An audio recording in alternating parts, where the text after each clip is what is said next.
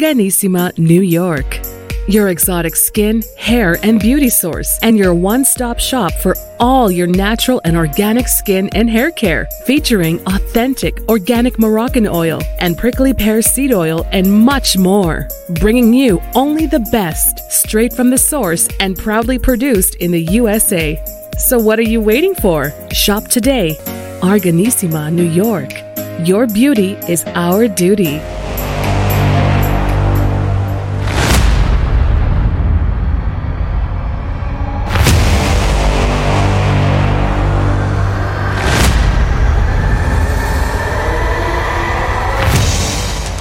Folks, welcome back to the iHealth channel, iHealth Radio, with your host, Hurricane H. New day, always a new show, and a great show is going to be today. Topic of every hour, every day, topic that we need to always talk about, things that affect us in life, with a guest that actually going to drive us into some expertise that can help us in probably everyday life and things that we handle on a day-to-day basis.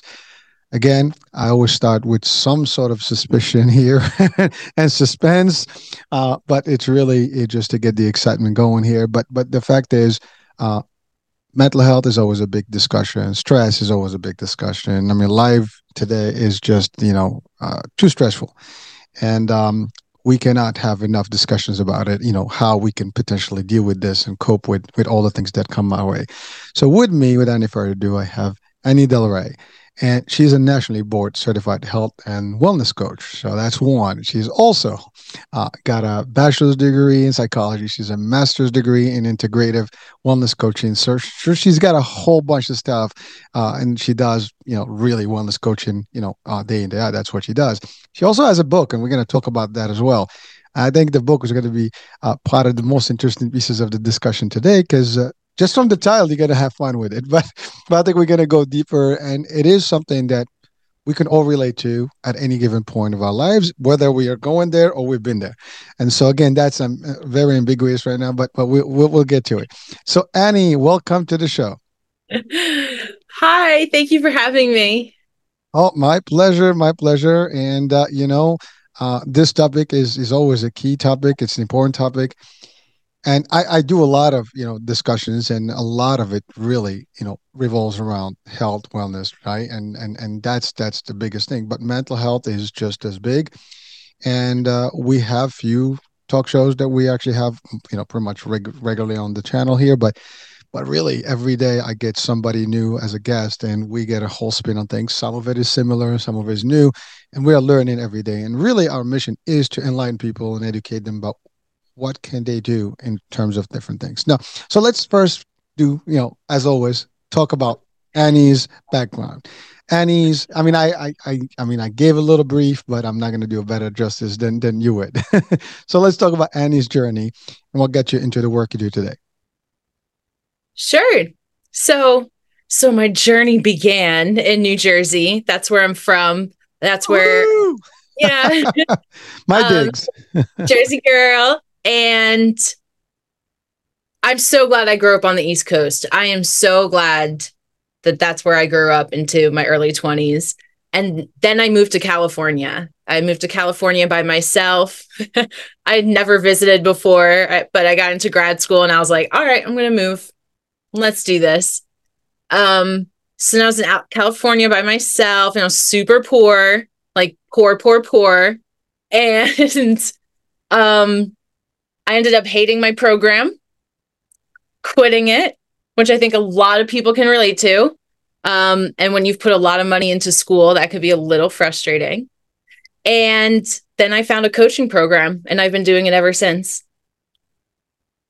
Hey, well, so hold on. So there's quite a bit there. First of all, that was like the brief, like that, just like the summarized version, like the sum up, right? But really, there's a lot to and really earth from there. Like, there's much stuff in there that we can talk about. One is, first of all, Jersey girl. I live in Jersey, so hey, greetings from the Jersey, from the Jersey Garden to you. But you did something that is not unique, but dairy. A lot of people take that leap and just move out, for whatever career path, and dreams, and they do that. And the exodus from Jersey, East Coast to West Coast, is very common. A lot of people go to Hollywood, try to get their way in that world. You obviously went for school, and and by the way, that's important. Sometimes people have to make that change in their life, no matter what. And it's not easy to do it on your own, but you did. And again, for our people listening and watching, if that's something that will drive you and there's something that you have to do or you want to do, I mean, no one can stop you. And you know what? The only way to do it is just do it. You go, make it happen. It may work, it may not work. It doesn't matter. And we have a good example that Annie, what she went there for did not work, and she converted to something totally different, and it's working. So understand that, and I'm pretty sure, Annie, if you did not make that move, maybe you wouldn't have, stumbled onto what you're doing today. So you never know where that route, is going to lead you to, and then what that outcome is going to be.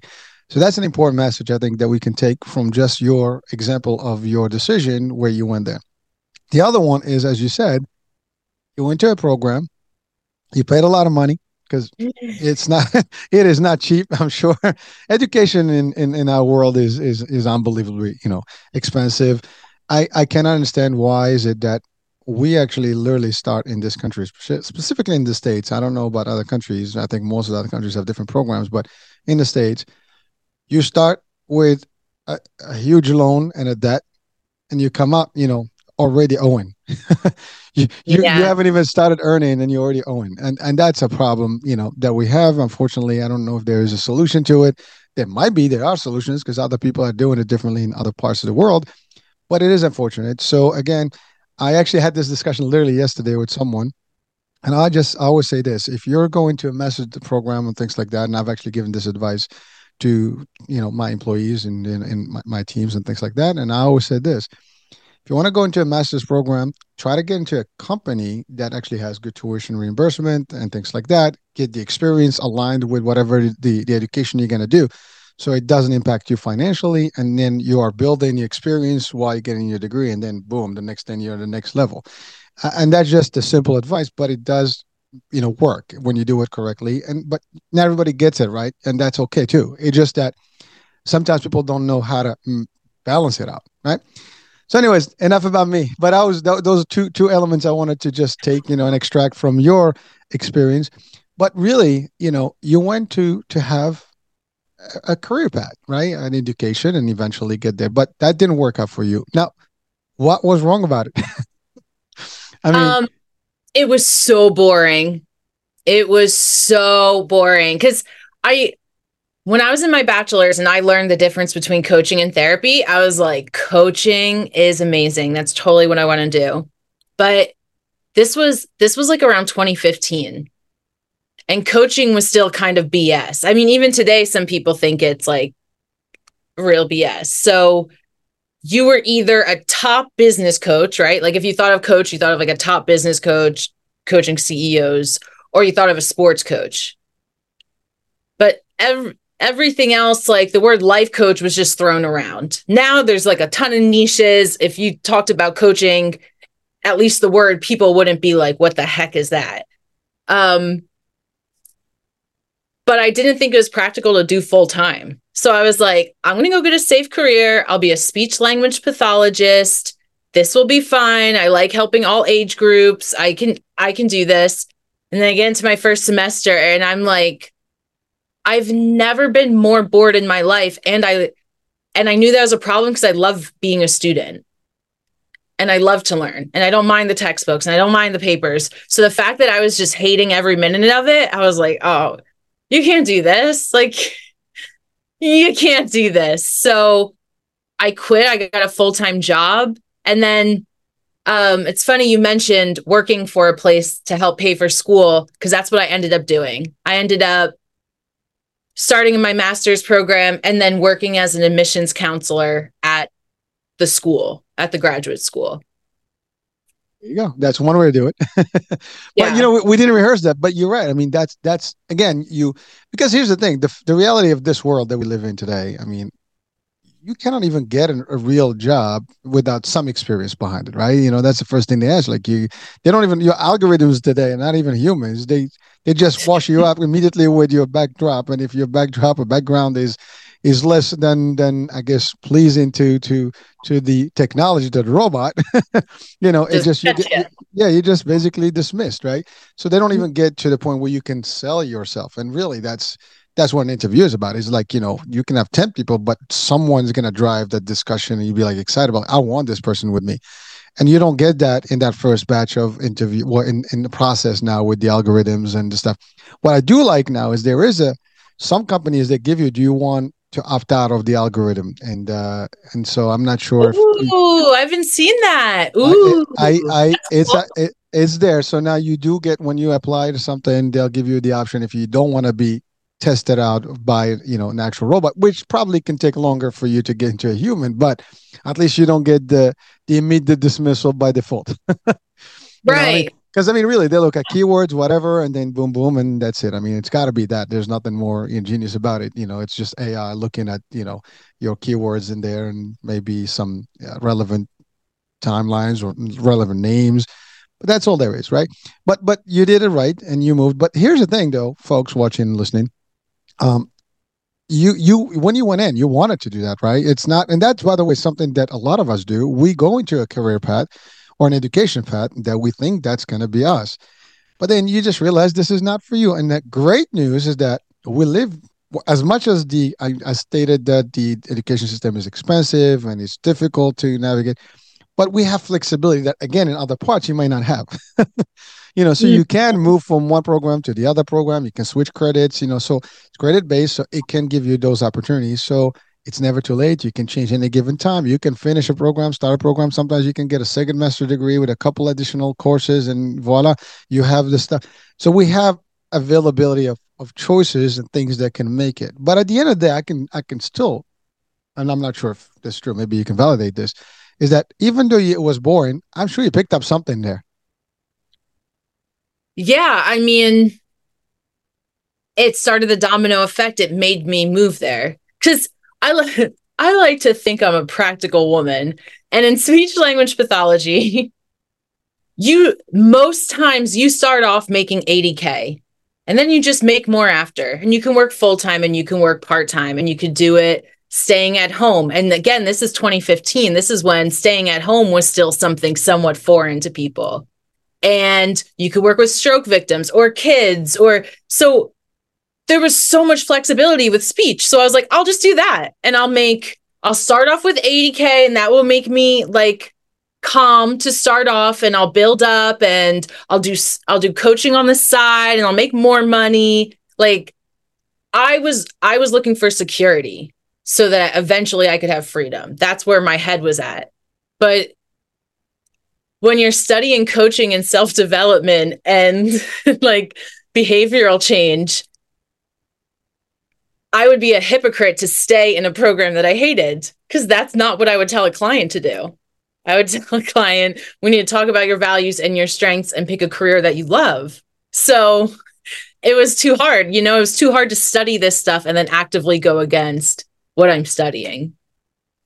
But Annie, a lot of people are, unfortunately, they do that. They go into a program, it's just a dead end, they finish it up, and then they end up switching careers anyways. They're not doing that. As a matter of fact, I think the majority, you know, uh, you know, I know your book is going to take us back to high school, right? And in high school, this is a big deal. I mean, I have two teenagers in high school, and we're having these discussions already. And one of them actually has her mind clear, and she knows exactly what she's doing. And so I think she has. The other one is still not sure. He thinks what he knows what he wants, and I think he is going to pursue that. But at the end of the day, you got counselors and things like that. Some stuff, but it is still, when you go into the initial stuff in the college, unless you go to med school or some specific, school for a program, you're just going to get some basic credits to start, and then figure out your minor, and then eventually like what's going to be my major, and then that may be where your path starts, shifting.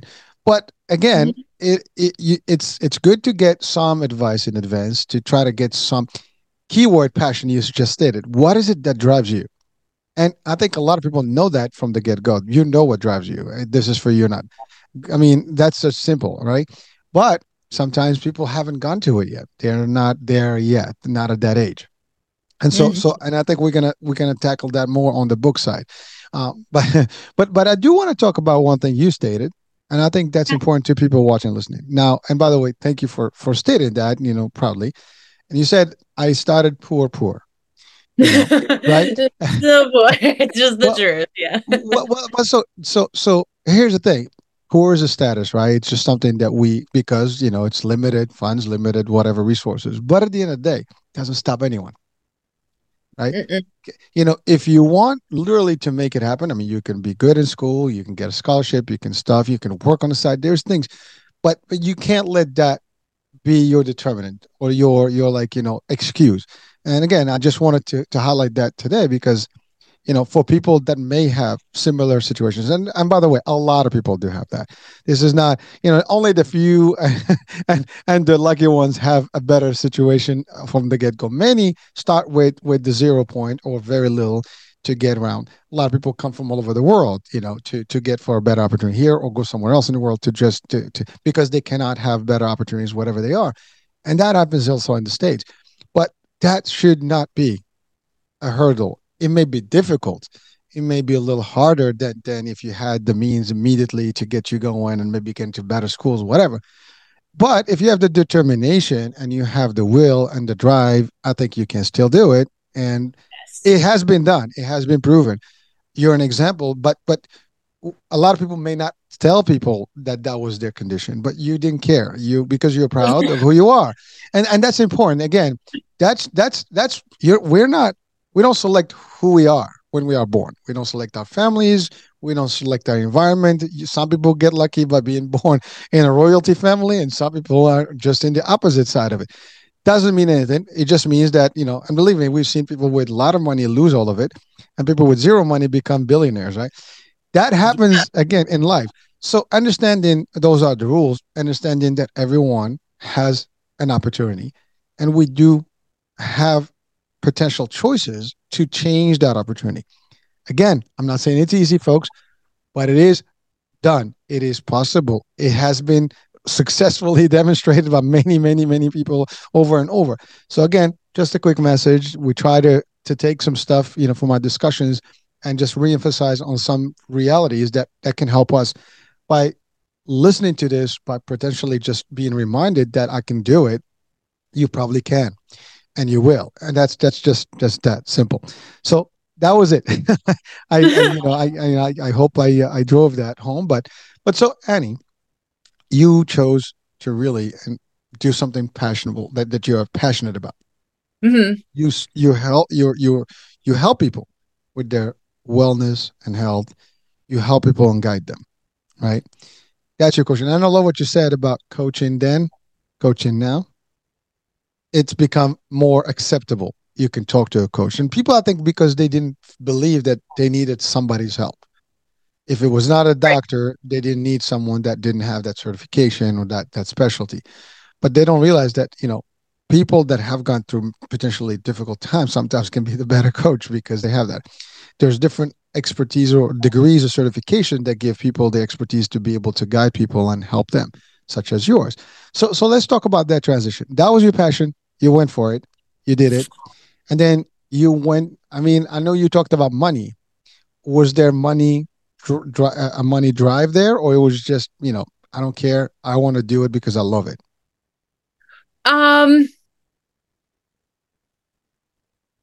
I think both sides. One was I'm doing this no matter what, which is why I was okay with it being a part-time thing because that's why I was like, all right, no, I'm going to have a steady career and you'll just make money there and be fine. And then whatever coaching happens is whatever happens because you won't need that money. So when I went into it, I was like, I just want to help. I just want to see what's happening.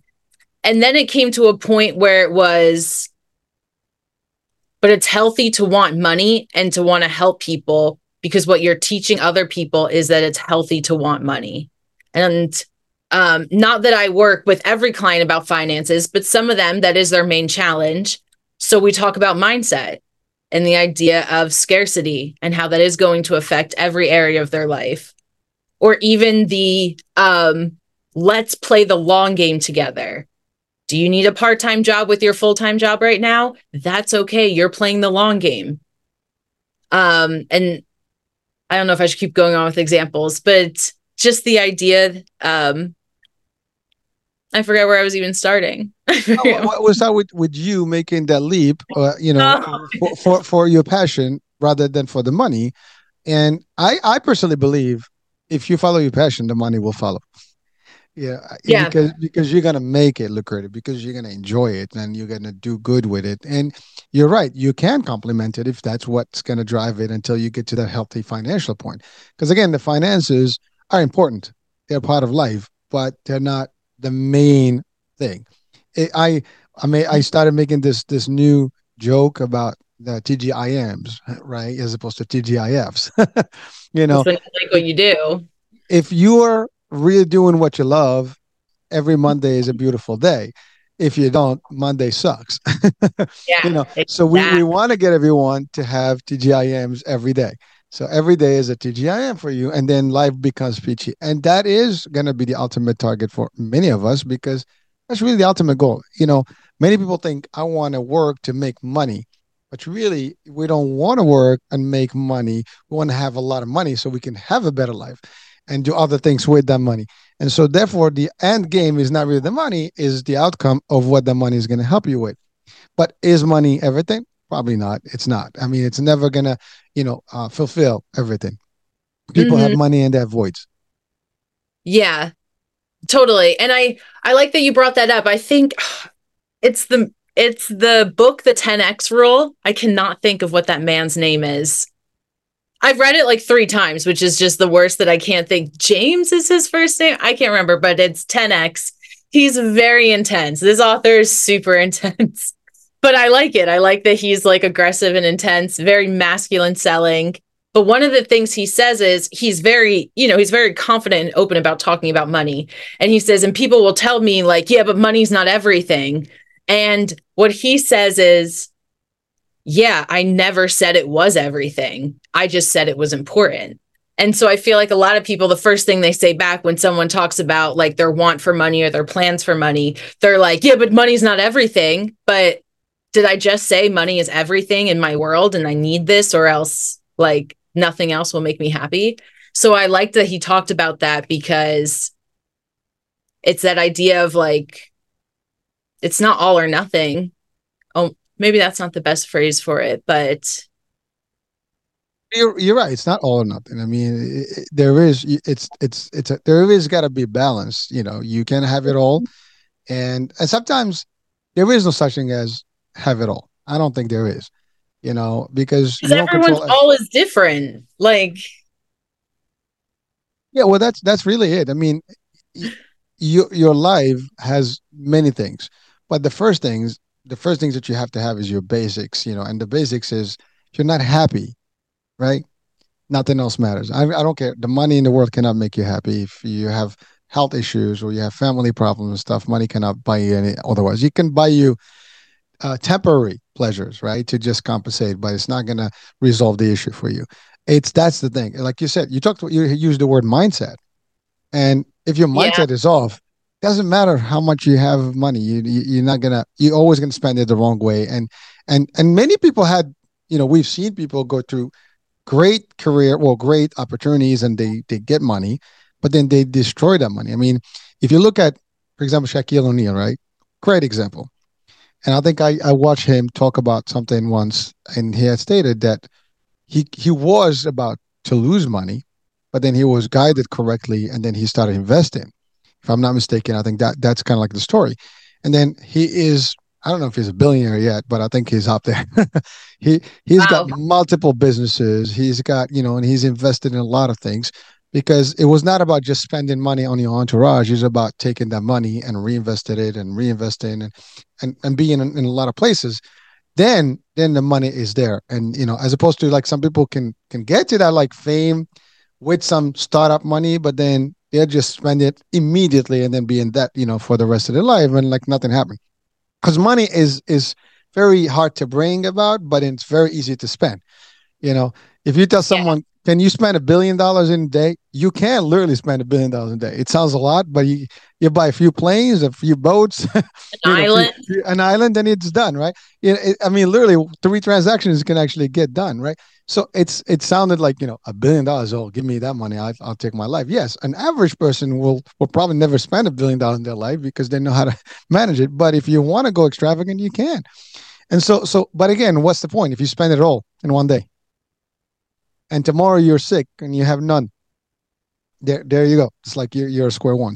We have to be careful about that. So it's not always about the money, but it's about the end results, about the passion. And you pursue the passion, and not only you pursue it, you are helping people, converting them to a better life, to having a better quality of life. Because that's the other thing. You're helping their wellness, their mental state. I mean, and by the way, being well has to do with a lot of things, and mindset, entourage, environment, understanding your finances, how to operate in your daily life. Your fitness can be part of it. Your food can be part of it. Everything. So let's talk about that. Like in your work, how do you? I mean, what is your process with your clients, and what some of the things that you would tell people to potentially avoid if you can? Definitely we go over values. It's something that I have them identify, if not in the first meeting, by the second, and have them address that. Because it's not as if the word values is a foreign word. People are like, oh, okay, yeah, I have values, but what are they? Because some people don't value the same thing. It's just not the same. So, and then the next step is compare what your life is like to your values. So, for example, if one of your values is loyalty, but you're with a partner who continuously cheats on you, and you work under a boss who constantly takes credit for your work, and you're wondering, why am I so unhappy? Why do I feel depressed or mad all the time? Why am I unable to have a bond with my partner? You're actively against one of your values. You'll never be happy because you're not aligned with your values. So either your values are going to have to switch it up, or you're going to have to make a different decision, or you're going to stay in victim mode. Those are the only solutions. And I say that a lot kinder, but I am pretty upfront with clients as well, to just say in the most loving way, you are your own problem. And the fantastic news is you are also your solution. So I like to pretty much say that in the beginning as well, of like, listen, I'll be your biggest cheerleader. I am here for you. At this point, I've coached between 500 to 600 clients. I'm so down for their success. I'm so down to teach things that have worked for others.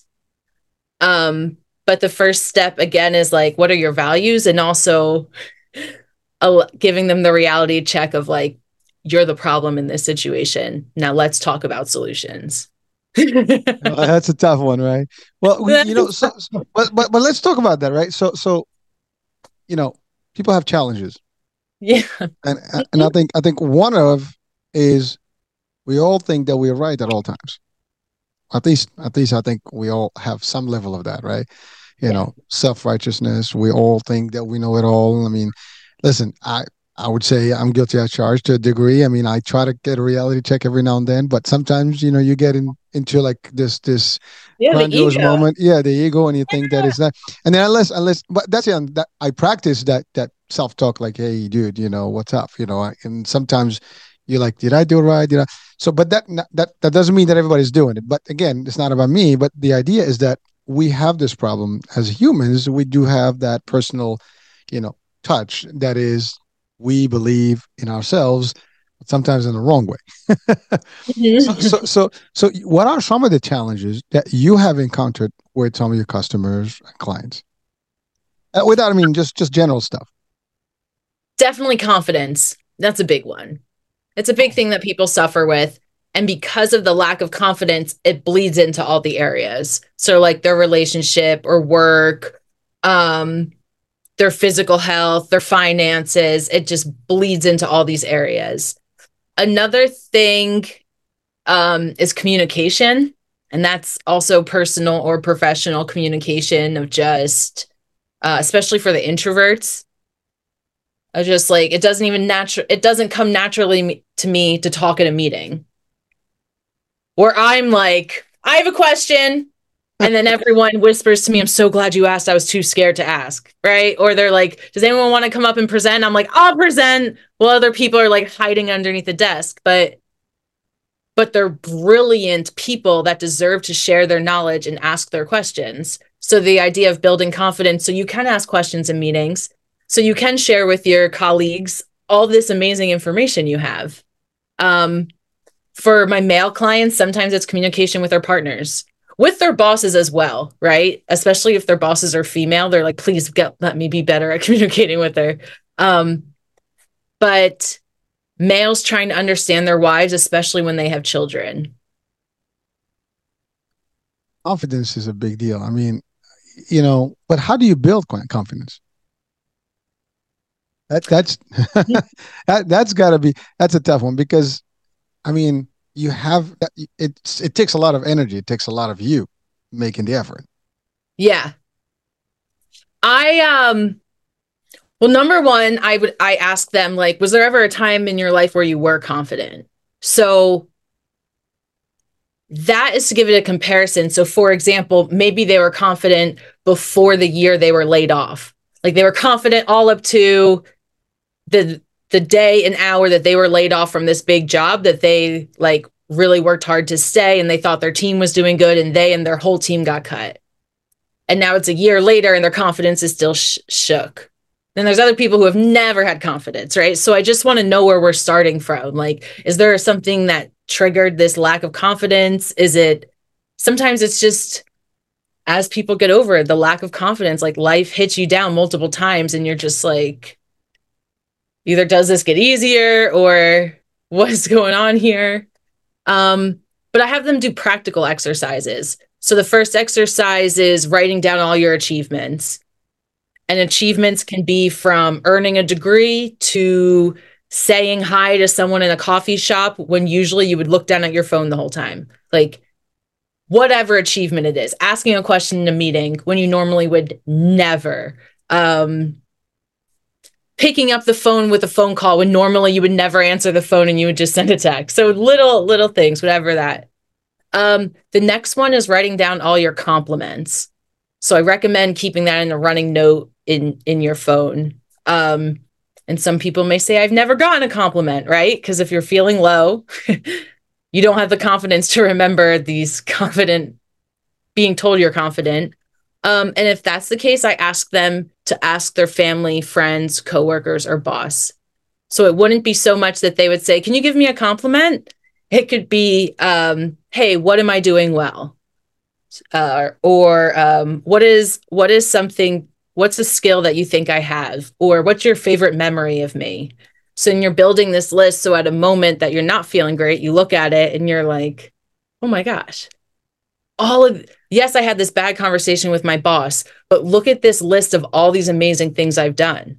And I have a list of people who love me and support me. And here's measurable, valid answers. So I think that really helps people, especially my analytical clients, like my engineers, like they need to see evidence that this is the real deal. Also, Annie, I mean, does not start with believing in someone's self. I mean, in yourself. I mean, right? In order for you to be confident, the first rule, I guess, it starts with you just knowing who you are and being aware of who you are and not worrying. I think that's the problem, because when we worry about everybody else's opinion about ourselves, that's when we lose the confidence, because now we're not meeting everybody's expectation. But if I'm confident, I don't care what people think about me, right? And that's, I think that's really the dividing, element between someone who feels the confidence and someone who may lack, the expression of confidence. Because I think they have it, they just cannot express it because they're shy and because they're not clear about whether they can. I mean, here's the thing. I love what you said about raising your hand. Sometimes I've been in places where like I sit back and I watch and no one, dares, and then, okay, I'll take it. I mean, but like, sometimes that's what it is. Sometimes, you just sit back, and it's not that you're not confident, you don't want to be that making too much noise, right? So it depends on the situation, but you have to know that you have what it takes in anything that you do in life. And but that's not easy. It takes a lot of work, I think, because you have to be, I guess, having a constant discussion with yourself. I don't know if people are doing that. I mean, I'm not sure if everyone watching or listening is taking the time to have these rehearsals, with themselves, and like because I do this exercise personally. Like I'm always asking, like, what am I doing right? What am I doing wrong? Is it my fault? Could I have done it differently? And I ask these questions at the minute that I see something, like, any outcomes. I'm like, what could I've done better?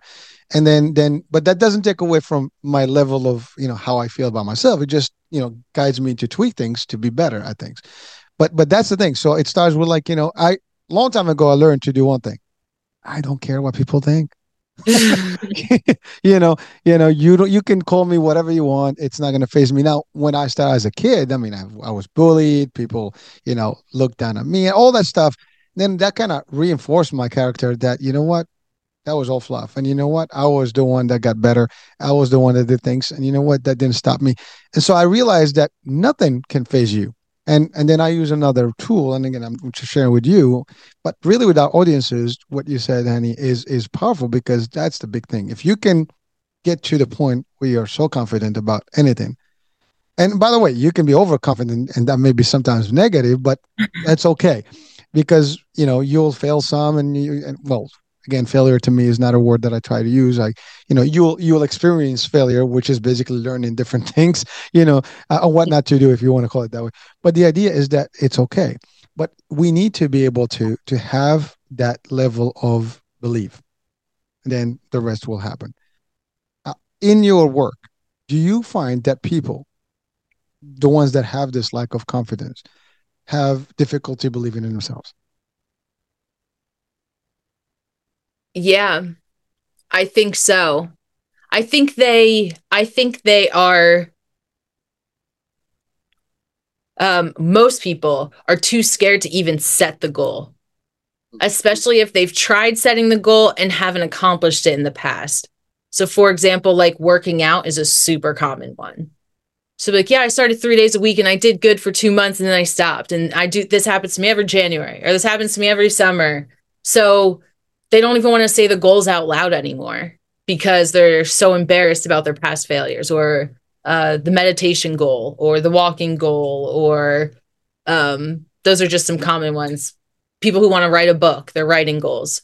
So I think also that's why they're somewhat scared to sign up with a coach, because now someone's going to keep them accountable. Word accountable. This, like, we talked about this, remember?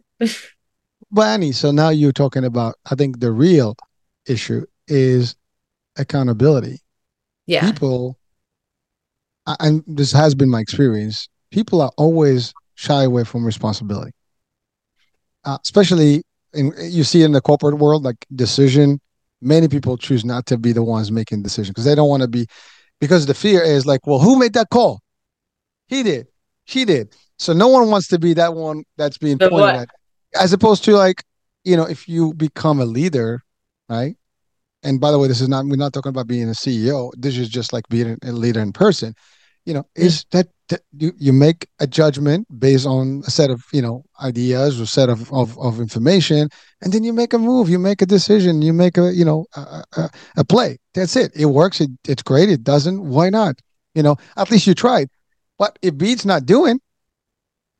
But accountability is a big word, and I think that's another issue that I see in a lot of folks, that they just are afraid to be responsible, to take accountability for their actions, or to even make a call or decision. Because to your point, if I decide to go to the gym 7 days and I'm not going to do it, that's a problem. But you see, is it really a problem? So what? You don't go 7, you go 6. You don't go 6, you go 5. But you just keep the next day, the next week, you do more. If they understand that, then they take accountability. To this week, I'm going to be a little weaker, but next week I'm going to do better. And then, but see, when you do that, you give up. When you stop, you give up. And when you give up, it takes you back a few steps. And then you're just like, that's when you lose the confidence. That's when you start like, it didn't work. But it didn't work because you gave up, because you stopped. And that's the Right. thing. If you're in it, you will win it. I mean, Yeah. it's I mean, that's just my philosophy, but it's really, amazing that you're coaching people, and those are like the key specific elements that you were able. When I asked you, those like your first ones that came up, and they are the ones that are, I think, shared by almost everyone on this planet.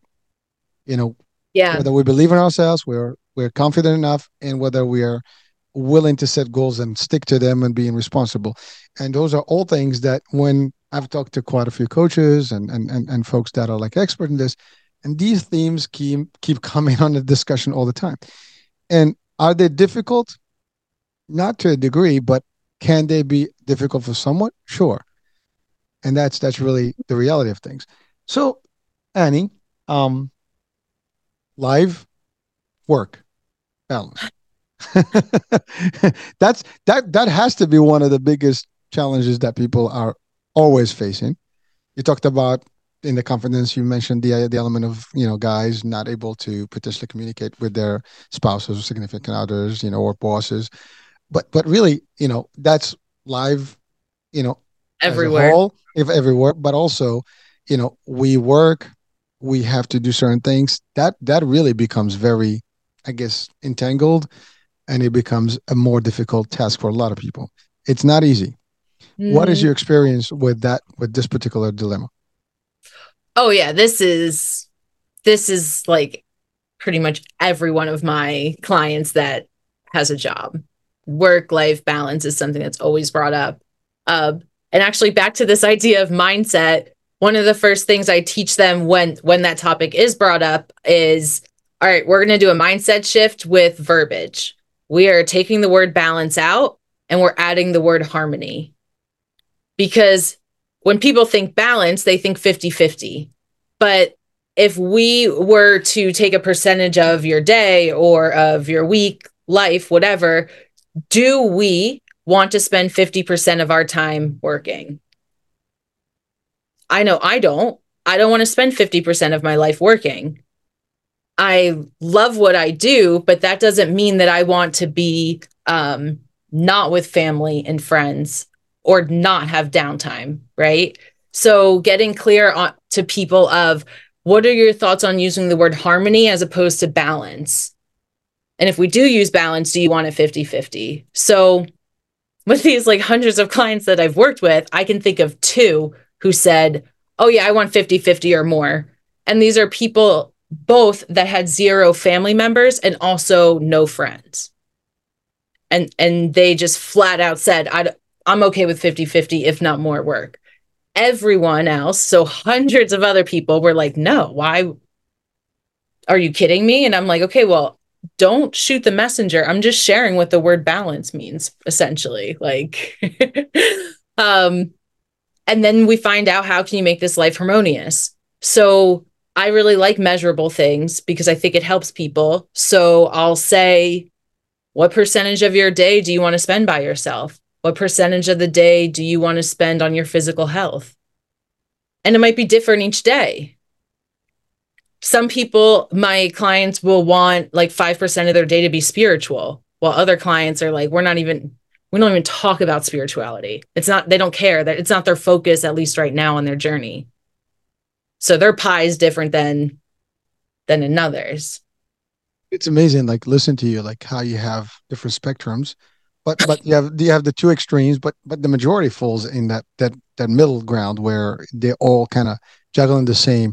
And I love when you said 50-50 because in essence, I mean, think about it. The average work hours are like 40 a week, right? Or 8 hours a day, give and take commute. Then the rest is food and this and that. And then you sleep about 8. So really, you know, it's already like, taking over a toll. If you do 50-50, I mean, you have no life. I mean, I'm sorry, but it's really, that's what it is. Because you're going to be sleeping, another, 30% or 40% of your day. And that's all there is. So life is going to go by. And that's the other thing, depends on the age. I think that's going to make a big difference. Someone who's younger will probably think they have eternal time. Someone who gets a little bit, in the ages will actually value the time differently. And that's actually true. I can speak to it because every decade in my life so far had a different, meaning in a way, and time meant differently. you get to a certain point where really every minute, so I don't have time for BS. I don't have time for nonsense. I don't have time for anything because I know there's only a few years that will be available to me as best health, whatever you can have. And so there's a point where you don't see time as relevant. But there is a ticker when you get to a point where literally it is amazing. I never thought about it until I got to a certain point, and then like it became a real thing. It's Like common with parents too. Like once you have kids, things change. Your timing change. You're it does. selfish or you're not. It's not really like that, but you know what I mean? Like it's either now your life is different because you have a child and you're going to care for your child, or you're going to continue acting like a person with no kid. So most people You can balance it out. yeah, like Yeah. most people are like, okay, it's time to life will be Sacrifice. a little different. And Yeah. I really liked how you talked about timing because yeah, life's gonna be different when it's an infant, but then they're gonna go to school. So it's gonna be a little different, but they're still after school things. And then they're gonna drive. And then so then the pie also changes for a parent. It does. And every single period of our lives, we go through different changes. You know, probably the best times we have is when we're kids because we don't care about the world. you know, Yeah, I, which I, is I, totally those days when I remember when I was a kid, there was no responsibility. You just had fun. At least in my days, that's what it was. We didn't have, I mean, the closest game we had was Atari, but that's it. We had very little, very little time on TV. It was all playground outside and do all activities, right?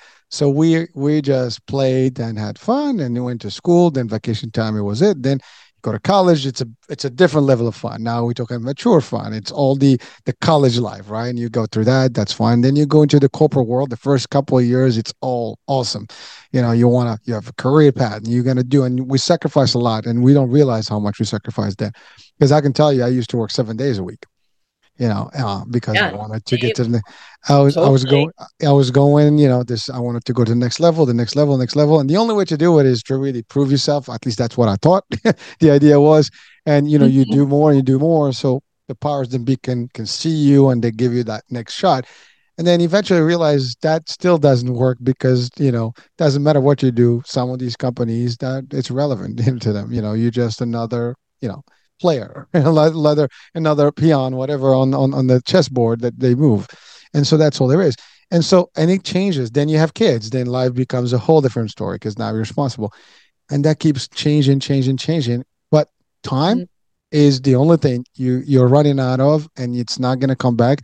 And if you don't enjoy your life, and I was talking to my wife the other day, she had a discussion with someone, and literally they were sharing with her the story of a friend who was planning that he had 6 months to retire and he was ready to do all this grandiose stuff and travel the world. He died about a week later from making these statements. And that's a constant reminder that comes to my mind because I had a similar story in my life where I was at a company and I had this person I worked with. Their father retired today, died the next day. And so understanding that that's the problem with life. First, we don't know where we go, even if you live that long. But if you just work, work, work, work, work, work, work, maybe you were not even happy doing the work you're doing it because you got to pay the bills and stuff, right? But you had no time for yourself, for your health, talking about how much time that would look like for you, your gym time, your wellness time, your fitness, your mental health, breaks, and all this stuff is important. I mean, you want a vacation, not because you want a vacation because you want to like decompress. This world Mhm. is stressful. Now that actually getting me into the discussion of stress management. I know you do some of Okay. that. So Mhm. that's a big deal. I think we all stress. It's I don't think someone is watching right now listening doesn't have a level of stress in their life. If they do, please send me an email. I'd like to have you on the show. We can have a Right. discussion with you. Who's has that answer? we Totally. we want to have you as giving us the guidance because I can tell you the world is very difficult to navigate, and stress is real. It's real. It's as real as life and death, right? So how do you help people with that? Well, getting clear on where exactly their stress is. So, similar to always working on values, I teach them about the wellness wheel. And actually, how I explain it is it's like a pizza. And there's different slices. So it would be physical health or finance or environment, relationships. And I have them rate each slice 1 to 10. 1 is, wow, this is bad. And 10 is, this is optimal. Life is good. I don't need to change a single thing. Because sometimes what happens is, it depends on where you are in your journey. But sometimes I'm sure you've met these people or even been one yourself at some point of, my whole life's in shambles. I have nothing going for me. I am, is there anywhere decent? Nope, I'm zeros everywhere. But then they do the exercise and they're like, actually, I have a really good support system. I do hate my job and I am significantly overweight. But you know what? Like, I can pay rent and I have a great support system. So it's like, okay, well, what area is causing you the most pain? My physical health. Let's talk about your physical health. But allowing for that clarity before even picking one thing, because, coaches are different. All coaches are different, but I have them focus on one thing at a time. Well, Annie, it's funny because what you described there is the reality of all of us, correct? I mean, we all have at any given point, different things, some up, some down. But the differentiator is what you just did in that exercise is showing them visually that they didn't have it all wrong. They had some good stuff in there, which means now the mindset has to play. This is where you look at positive versus negative, and then your stress levels will dissipate very easily. Because if you expect that everything's going to be peachy, that would be wrong. There is no such thing as a peachy life. It's going to be a lot of nonsense, and ups and downs. But how often do you look at just the bad versus the good? And there's always good in every situation. If you change your mind or you shift your mindset to always look at what's positive in every single scenario in life, then that pie becomes a lot more, fives and six and sevens and eights and nines and tens versus ones and zero, and that's really, because once you do that, now talking about confidence, talking about getting, a little bit believe, you start getting hope, and then you start you have the willingness to make a move. Otherwise, you're completely off, and then that's when you have bad thoughts, maybe even suicidal thoughts, because my life is got nothing. I'm worthless, or and then you get all that negative thought, talk to yourself, and that's when it becomes bad. But really, what you said really is you're giving people a visual that they're not doing themselves. Just like you said, you have them write goals. Now they can start seeing what really part of their life is really working or not. They might think one thing, but then oh, all right, the math doesn't really add up the way I thought. Right. And that's really, but visualizing stuff is half of the game, right? If you don't see stuff out of sight of the mind, as they say, you're not going to, you got to put it in front of you and then start analyzing it. You do that with them, you change their lives. Yeah. And it's very exciting watching people get clarity. And I think you used such a good word. It's hopefulness. When you share your goals with someone and someone's like, okay, let's talk about the top goal. Now let's talk action steps. You're giving them hope of action steps. Okay. We're talking realistic things. And also, sometimes reining them in of it. You don't have to go balls to the walls. Let's not do the gym 7 days a week. Let's not set that goal, right? Because that's going to stress you. How about we start with 2 days a week? And if that's very upsetting to even think of that, why don't we start with 1 day a week walking around your neighborhood for 10 minutes? Because I think when people think goals, they're 7 days a week for 70 minutes in the gym. And I'm going to get the most expensive gym in the area because then I'll want to go. And this time will be different. But it's but it doesn't have to be all or nothing. This is behavior changes. You didn't get 55 pounds overweight overnight. Let's talk about how we're going to any forward movement is forward movement. We're just trying not to go backwards. I love it. I mean, you're really hitting on, I thrive in these things. I mean, I love that because you're right. I mean, it's exciting to I want to go to the best gym, spend as much money because I commit, right? But even if you did, you're going to probably either start financially feeling it or your body's going to get a toll and then you're not going to be, healthy. And then you're going to be oh, I can't do this anymore. And then you give up. But I love what you said. Slowly slowly forward. One step, two steps, three steps. Before you know it, you're running. That's it. Before you know it, you're just sprinting. But if you do it the other way, you're probably just gonna lose it. Again, that's what happens. We say life is a marathon, not a sprint. You sprint and you're done, right? You marathon it, you're gonna have a lot of stamina, and you can probably endure and go through. And that's a big difference in terms of how people operate. But again, this talk show right now is audio visual, so people are listening to it, and you're bringing stuff that probably people have heard before. The problem is we hear it sometimes, we know about it, but we don't apply it, or we don't structure it in a way. And it's very simple. You can hear about it, but if you're not able to structure it, that's why we have you. You go to a coach to help you and guide you to maneuver through it. Because that's the other thing. Not everybody can do it on their own. Just factual. Some people, they just cannot do it on themselves, with themselves and alone. They need someone to be there next to them to be like a checker, like, hey, up, check. Are you doing this? No, you got to do this.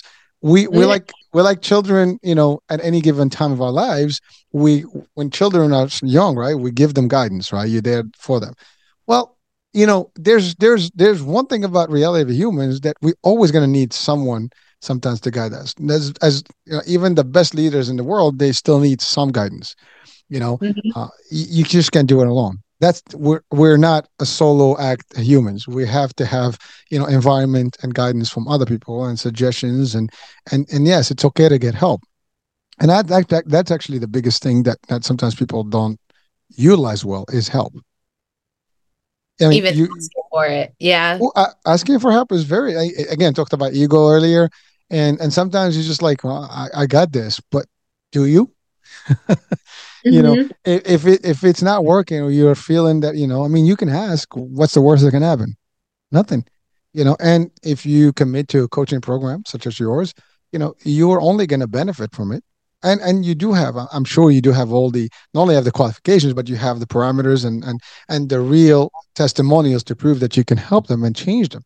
And that's really what it is. Sometimes people are just afraid to commit to those things, because they're afraid that, now I have to really apply. Right. Now I have to actually do the work. Right. That's Mm. exactly it. Well, That's it. Hmm. people have to work. Yeah. And something that you use the word simple. And I think that one of my coaches taught me it. And it's the idea that simple and easy are two different words. A lot of this is simple, but it's not easy, which is why a lot of people don't do it. So, um, and also, I think that's a great thing. Why are we making it so complex?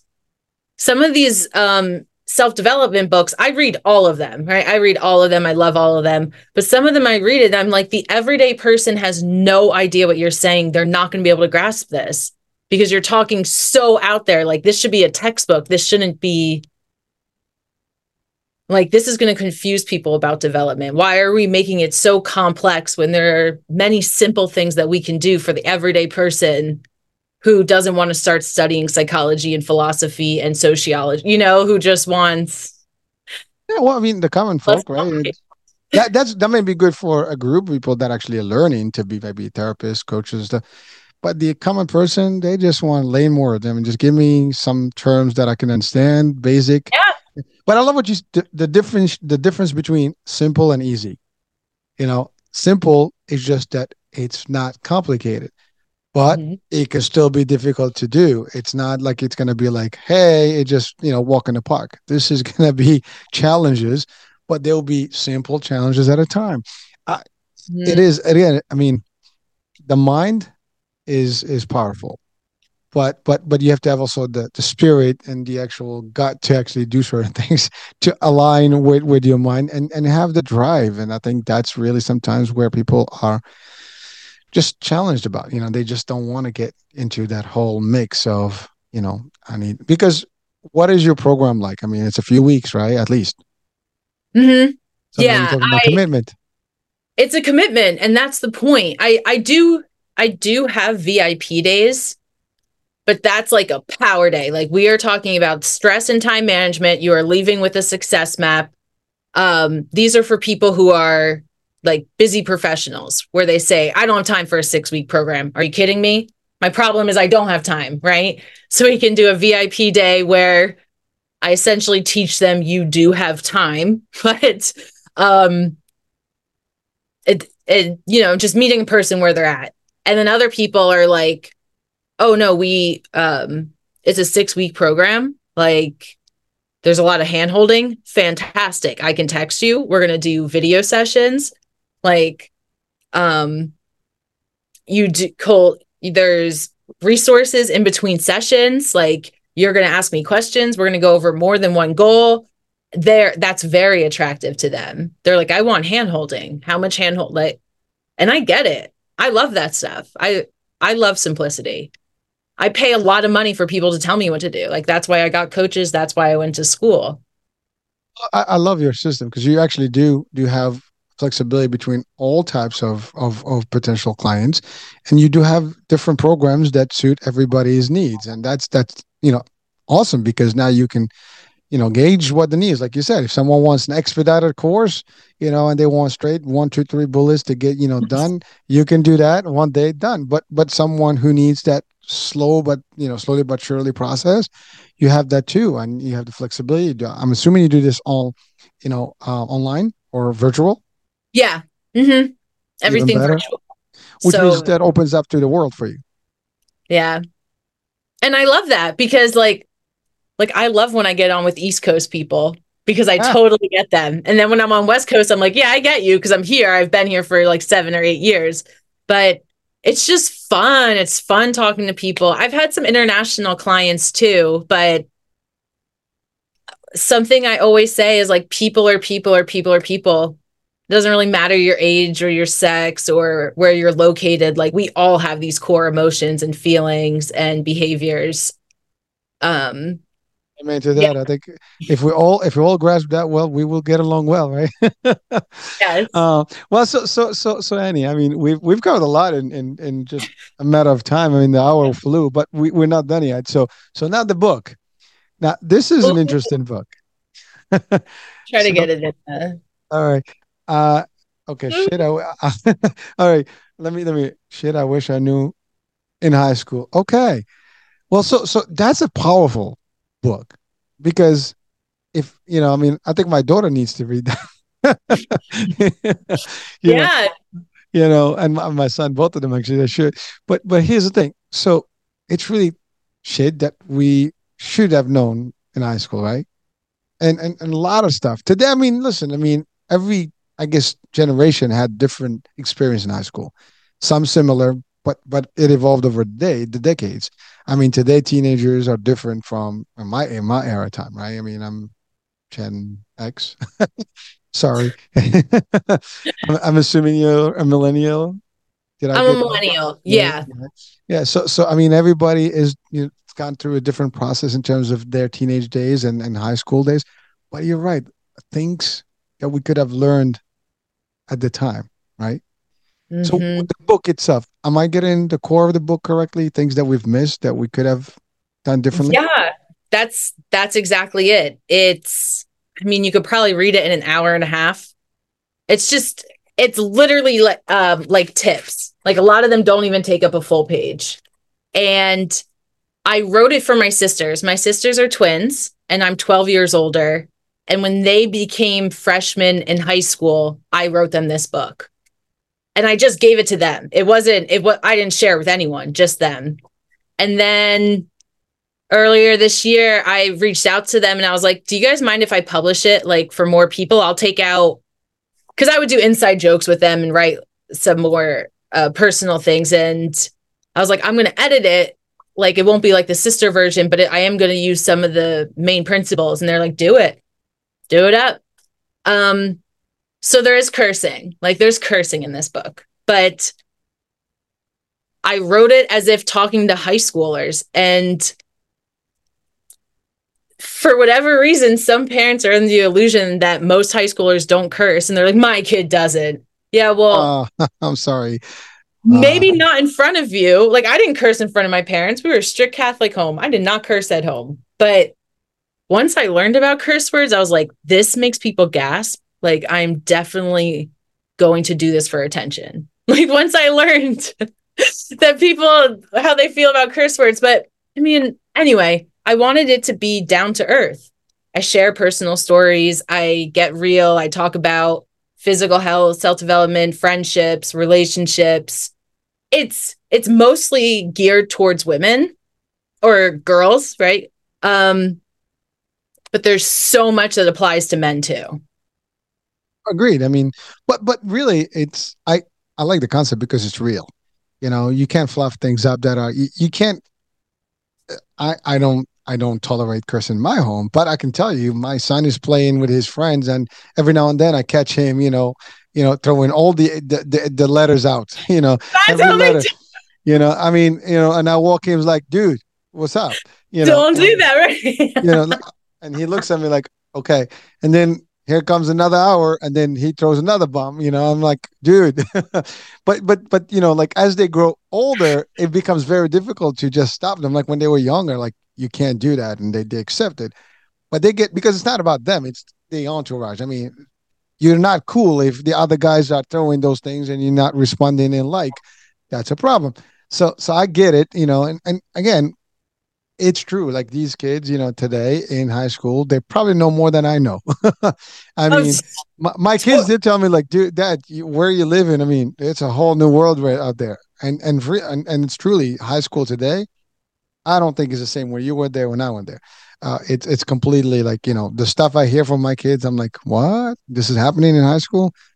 It's just nuts. I mean, stories like unbelievable from teenage pregnancies or like early, like middle school pregnancies. Forget about teenage.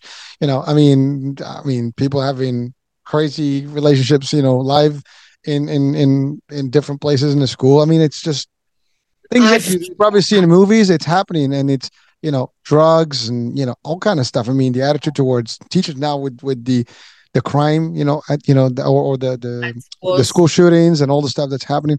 It's really devastating. I mean, our system is just going. I mean, I don't know where it's heading, but it's not heading well. Whatever heading is drowning. It's bad. I mean, but I want to thank you for putting something to potentially guide people, as to the things that could have been different, or at least maybe they could avoid, whatever the case may be. But it's an awareness book. Am I getting that right? Definitely. Definitely. And I've had a lot of adults read it and they're like, number one, I wish I knew this shit in high school. It's usually the first thing. And then they're like, I think all kids should read this. I mean, truly, as long as the parents aren't going to totally cringe at curse words, but I think this could change kids' lives. I think this book could change kids' lives of just, especially if you don't have siblings. Because siblings, whether we like it or not, they teach us a lot if they're older than us sometimes. Oh So. yeah, I mean, there's someone to share with you, but listen, here is, I don't care what they have those rated on TV, on those movies, but I mean, once you're a teenager, you're not doing PG-13. Everything is beyond that, and there is curse words, there is all kind of stuff. So it's not like it's a secret. They know this stuff. For years, I thought that my kids were like, they didn't know what the F-bomb was or any of the stuff, and all of a sudden, like, they throw in more words than I know. I'm like, I know, and what I'm the like hell? looking up an Urban Dictionary. I'm like, wait, what is this? What did they say? I mean, they're literally talking Morse code now too. I mean, they're like, they make fun of me, like when they look at my text, like, Dad, you so old. I mean, you still write words. I'm like, well, I write words. I don't know what you're writing there, I because don't. Right. it's like three letters, alphabet, and then that's a message. That's Morse code. I mean, it's like I mean, but it's their time. It's I mean, again, it's different generations, different ethics, I guess, and different work and different world that they live in. But some of the basics should be the same. I mean, Definitely. Yeah, definitely. There's especially the self-development parts. Like one of the tips is you're the sum of the top 5 people you hang out with, good or bad. And whether it's fair or not. Like if all your friends are smoking and drinking, maybe you're the only one not doing that. But what do you think all the parents and teachers think? them. And or if they're troublemakers, you're just one of the troublemaker crowd. You're That's one of it. the They catch them, you're part of them. You can cry and tell me it's not fair, but I'm just here for the reality check. they say, and this one's more for adulthood, but your finances are the sum of the top 5 people you're around. So if you're around broke people all the time, maybe you're not broke, maybe not, but there is a good chance that you're also struggling financially. Your behavior is going to wind up like just shopping and doing this and that, the other, and not Or investing. yes, or similar. Yeah. Yeah, I mean, it is. I mean, it's amazing. But sometimes people get caught with the wrong crowd, and they basically get the same outcome. From whoever you happen to be, wrong time, wrong place, that wrong crowd. That's all. It's real. It happens, and it can sometimes really destroy some kid's life because of a choice that they made, and it was just the wrong move. I mean, When even they're like so young. I know. What that's the other problem because in that age, I mean, I mean, you have a psychiatry expertise, and the front lobe is not developed until what 25. I think that's where it's actually where we make the real decisions and stuff. And then I love my psychiatry expert that comes on the shows once a month, Dr. Heim, and he had clearly stated that all the studies have proven that the identity of individuals really matures at 35. That's when we really have our true identity. Now, if you're looking at that, I mean, that's like half of most of people's lives. That's when we really know who we really are and what we want in life. That's a long time, from high school. And so in the high school days, you think life owes you. You think, and by the way, I think we also live in an era of entitlement and an era where people have not been, really taking. Let's put it this way: when I grew up, you said a curse word, you get a spanky, you get something. I mean, you get a slap. And by the way, not just from your parents, your neighbors can actually. Other people, yeah. Yeah, and you. If you complain to your parents, they give you another one. That's it. Now you have kids that have never been, given that kind of behavior from parents or otherwise, so they don't know what that means. And now we see it even like with law enforcement. And someone says, "I need you to, adhere to my request, whatever. I want you to stop, do this, do that." No, I'm not going to do it. They keep challenging them. What do you think the cop is going to do to you? They're going to hug you. If you're not corresponding to, if you're not cooperating, they have no choice but use sometimes, any means necessary to stop you or to get you to respond to them. And you don't have to do that. I mean, it's simple. I always say this: if someone stops you, you give them the stuff that they asked for. If you did something wrong, well, that's where the courts are. If you didn't do anything, that's where the courts are. You don't have to fight with them. That's not a fight you're going to win. I mean, period and out. So it's not. I'm not endorsing, any negative, or maybe like police brutality here or anything. But police do their work, and then that's a good example. And I always tell my kids, if you're not responsive and you're always challenging in life, this can happen. You're probably going to be challenged by an officer or somebody, and they're going to tell you this, and you're going to tell them, "You're going to have attitude." If you give them attitude, there's only one way to go, and it's going to be down. Pick your battles. Yeah. So it's not a cool thing. And I think the behaviors that we've been, almost promoting in the last decade or so is that kids there's no repercussions to their behavior, and so there's insolence, there's all this stuff. And by the way, guys, if you're listening and watching, I apologize if it may hurt your feelings, but at the end of the day, it's reality. If you don't know talking about accountability, if you don't know what that means, you're not going to know how to behave when you're going to be told, something. Even in the corporate world, you're going to work, and the boss is going to tell you, "I need you to do this." Well, you're going to tell, "I'm not going to do it." And they're going to be mad at you. They're going to tell you, "Okay, well, you're fired. Get out."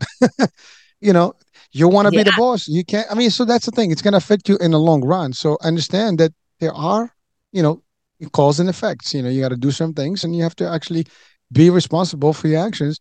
And you know what? I understand those. But I love what in the book, you're giving some of the stuff that potentially can change some of the dynamics.